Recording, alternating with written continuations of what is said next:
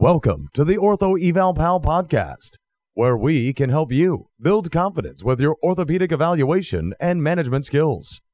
We hope you enjoy the show. And now, for your host, Paul Marquis. Hey everyone, Paul Marquis here from Ortho Eval Pal. We're on episode 113. Today we're going to be talking about some facts and myths about knee osteoarthritis. We'll actually bring back a little bit of the scary terminology we talked about in the last episode. That's going to come up in today's episode. And we're going to talk about some of the common findings with the osteoarthritic knee. Talk a little bit about, direction, how to manage it, the common signs and symptoms, and all of that good stuff. So before we get started into the show, though, I'd like to just take a moment to hear a word from our sponsors. A good night's sleep is what every body needs. Fresh Rest Bedding will keep you comfortable all night. Our advanced textiles and weave wicks moisture and also regulates body temperature. This design, coupled with our all-natural organic antimicrobial, eliminates 99.9% of odor-causing bacteria, as well as dust mites, which are an allergen to many. Because our bedding stays fresh longer, it is eco-friendly, as it only requires washing once a month on average. This bedding is also known for its incredible softness. Our antimicrobial is all-natural and organic. No metals, waxes, chemicals, or nanos. Our sheets will never leach onto or into your skin ever. These sheets are safe for your entire family. Fresh Rest is designed and engineered by Main Lee Technology Group, based in Wells, Maine, and our sheets are made for the USA. Fresh Rest Bedding is only available for purchase through our e-commerce website by visiting FreshRestBedding.com. Once again, that's FreshRestBedding.com. Hello, everyone, and welcome back. So one of the reasons I'm doing this episode today about knee osteoarthritis is because I have had a glut of patients recently who have come in with just that, osteoarthritis of the knee, or even just general knee pain, to find that many of them have underlying osteoarthritis of the knee. And, we've had a lot of these very common findings like lack of extension, effusion, generalized pain around the kneecap, pain with walking, kneeling, squatting, and there's been a lot of talk out there about how to regain extension of the knee better. And so I want to talk about all of those things, and what I really want to hit on here is that just because somebody has osteoarthritis of the knee does not mean that every single person needs to have a knee replacement, and that you can treat these conservatively. And so what I want to do first is I want to chat a little bit about, what are some of the signs and symptoms that you might see in a patient who has osteoarthritis in the knee. And I'm talking about, even moderate to severe arthritis. So one of the things I look for, first of all, is I watch them walk. Is there a flexed knee posture when they come in? I also look at if they have varus of the knees. Are their knees bowed when they walk? And, do they have obvious antalgic gait? So I will then put them up onto a table, and it's very, very common for them to lose range of motion into both directions, flexion and extension.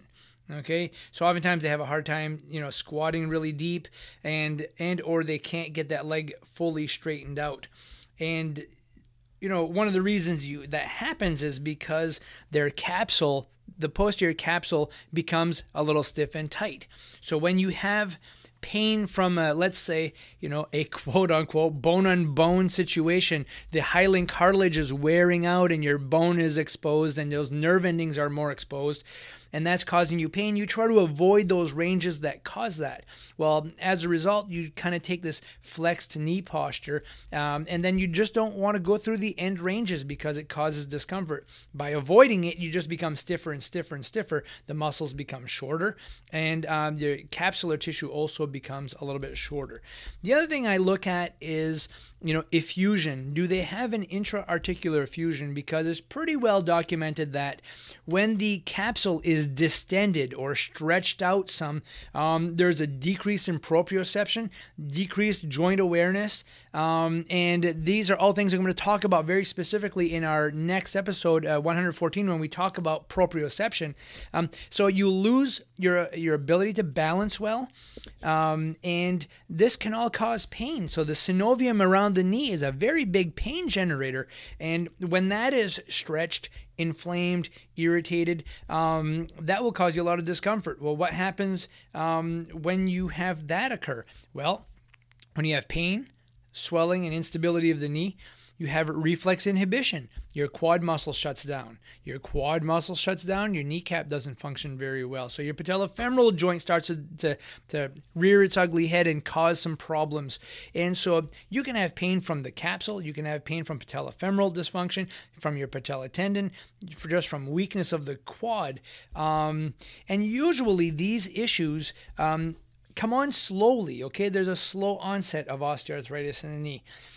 Many people will have osteoarthritis for many years and do an activity and suddenly it flares it up. Maybe it was a twist with a planted leg or something like that, and you flare the joint up and it stays flared up. And people will often say, well, how did my knee become arthritic all of a sudden? Well, there are a lot of people out there who have osteoarthritis of the knee but don't have any pain, but they do have a mechanism that flares it up. Okay, and it can stay flared up, and it can be very difficult to treat. The other thing I notice that I see a lot with patients, when you look at that leg, if you're looking straight on, there's less patella definition. Okay, so you don't see the gullies, okay, on each side, the medial or lateral side of the knee as much, because there's a lot of spurring around the patella. The patella actually seems a little bit wider. There's intra-articular swelling that makes that joint look wider, and as a result, you develop quad atrophy. Well, if the quad is smaller, now the knee looks bigger, the whole leg looks more like a log, okay, and there's a lot less definition to that patellofemoral joint region. So that's another kind of classic example of of osteoarthritis of the knee, and just in looking at the patient. Most of these people will have a bowed leg posture or varus posture. That's quite common. And, these people will also present with a Baker's cyst. So if somebody comes in with a Baker's cyst now, I usually have to be somewhat suspicious that there's some underlying arthritis that is causing this. The other thing I wanted to mention is that, people who have osteoarthritis of the knee generally, and this is not always the case, but generally will have more medial joint line pain and medial joint line fullness, because remember that medial femoral condyle is a little bit larger than the lateral femoral condyle, and therefore it puts more pressure on the medial tibial plateau and will break down a little bit faster and cause more irritation there. So usually the medial compartment is the first to start to break down. And don't forget, there are 3 compartments in the knee: the patellofemoral compartment, the medial, and then the lateral compartment of the knee. So some of those folks will have osteoarthritis or cartilage breakdown in all 3 compartments, sometimes just 1 or maybe 2, and that varies your treatment plan with these folks. And while all of these things are occurring in the knee, one of the biggest things as a result will happen, which is a loss of quality of life. Okay, so you don't walk as much, maybe you don't exercise as much because your knee is bothering you, and that just starts this real downhill slide and a snowball effect that just goes into becoming weaker and less conditioned. Okay, so what do we know about osteoarthritis? What's happening when you develop osteoarthritis? Well, that hyaline cartilage that lines your femur, lines your tibia, and even the undersurface of your patella really starts to break down, and you get to a point where ultimately the underlying bone becomes exposed, the nerve endings are exposed, and this can cause pain, and we can't really change that. Okay, that's like the tires on your car. You drive your car and the tires start to wear down. The rubber gets thinner and thinner and thinner. There's less tread there. And then, the tire has less integrity. You can't just grow that rubber back onto the tire. And typically, we can't grow that cartilage back onto our knees. And so I explain that to patients oftentimes. So you need to take that into consideration. The other thing you need to take into consideration is, have they had previous surgeries like a meniscectomy or an ACL reconstruction, which can lead to early osteoarthritis of the knee? Did they have, anything that would have caused quadricep weakness? like an L4 nerve root compression, or maybe, shingles at the L4, L3, or L4 nerve roots that cause significant amount of weakness in the quadriceps. When there are biomechanical stresses, those all can contribute to osteoarthritis of the knee. Like, I was blessed with a nice set of bowed legs that I got from my dad, who got from his dad, and so the medial aspect of my joint, I assume, will start to break down a little faster than most, and probably develop some osteoarthritic issues. So what can we do to help slow this process down? Well, like I tell patients, I can't change the fact that your hyaline cartilage is broken down and it's gone, and that you have, some bone exposure there, and that is causing some irritation. What we do know, though, is that with a lot of these patients that I've had recently who are, moderate to severe osteoarthritis of the knee, as soon as we start to increase quad function, we notice that they seem to feel better. When we increase capsular mobility of the knee, okay, so that posterior capsule of the knee, especially when that becomes tight, it doesn't allow you to extend the leg very well. When you can't extend that leg very well, your quad doesn't function very well. So we really do a lot of passive stretching of that posterior capsule. Sometimes it has to be gentle, but as you'll see in one of the new videos that I'm going to be putting up next week, it can be quite aggressive and actually quite helpful. Your capsule is a very, very, very strong tissue and structure, and that needs to be stretched over a long period of time, sometimes with a low load, and sometimes we can get a little more aggressive depending on the patient. Helping to decrease inflammation in the knee can make a huge difference.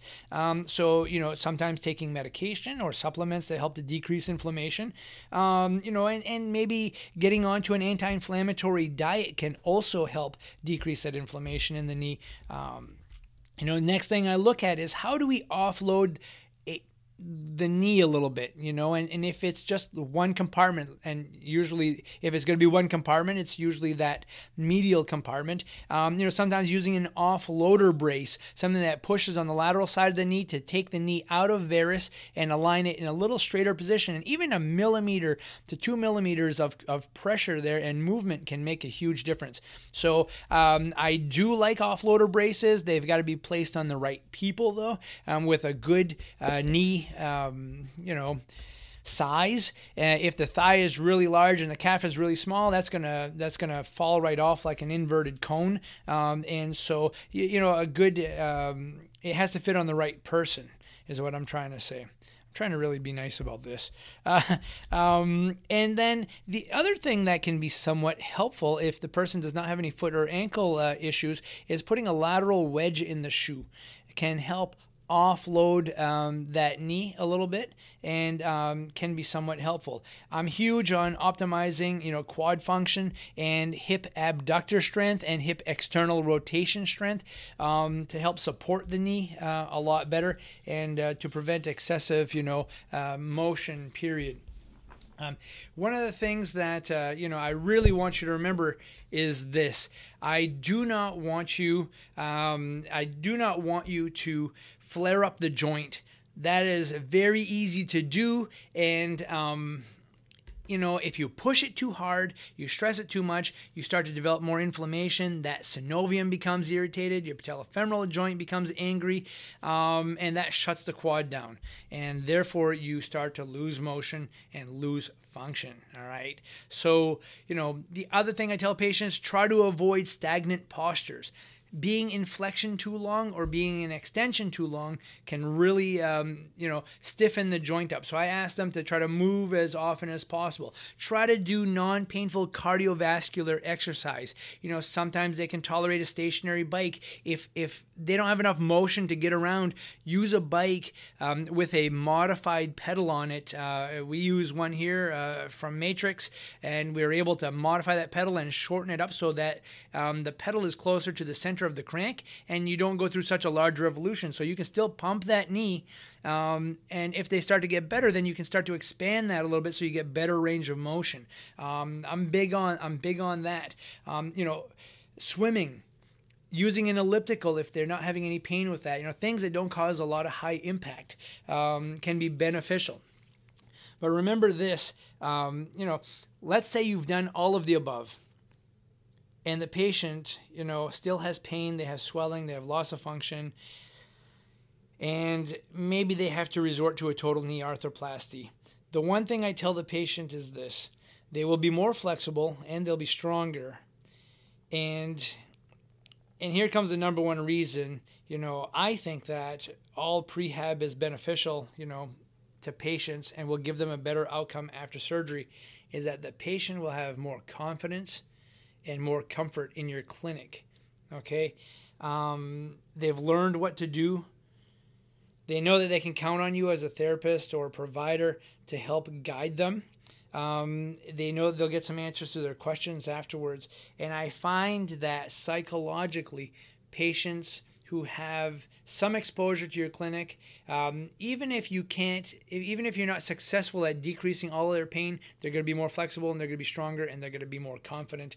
And those folks are less fearful and they do much better. With that being said, I could talk about this all day, but in the fear of being diagnosed with lingorrhea, for those of you who don't know what lingorrhea is diarrhea of the mouth. I am going to stop with that. There are so many things we can chat about. So this was, episode 113. I have a lot more coming your way, but what I would really like is your feedback. So what I want you to do, if you have a minute, is just click on the link in the show notes that says feedback. I would like, and I don't want this to be long, it could be 1 or 2 words, it could be a very short sentence, but I want to know what you like, what you hate about the show. I want to know, maybe if I talk too fast, talk too slow, maybe you like my French accent, maybe you don't. Whatever comments you have about the show, I'd really like to get this feedback so that I can make, Ortho Eval Pal, the Ortho Eval Pal podcast experience so much more fruitful for you. I want you to feel comfortable. I want to make sure that they're not too long, but not too short, and you're getting an adequate amount of information in the time that we spend together. So I would really appreciate that feedback. That would be very, very helpful as I continue to go forward, because I have lots more to come, and I hope you continue to enjoy that. So we hope you've enjoyed the show. For some more awesome content, go to orthoevalpal.com. Can't wait to see you there.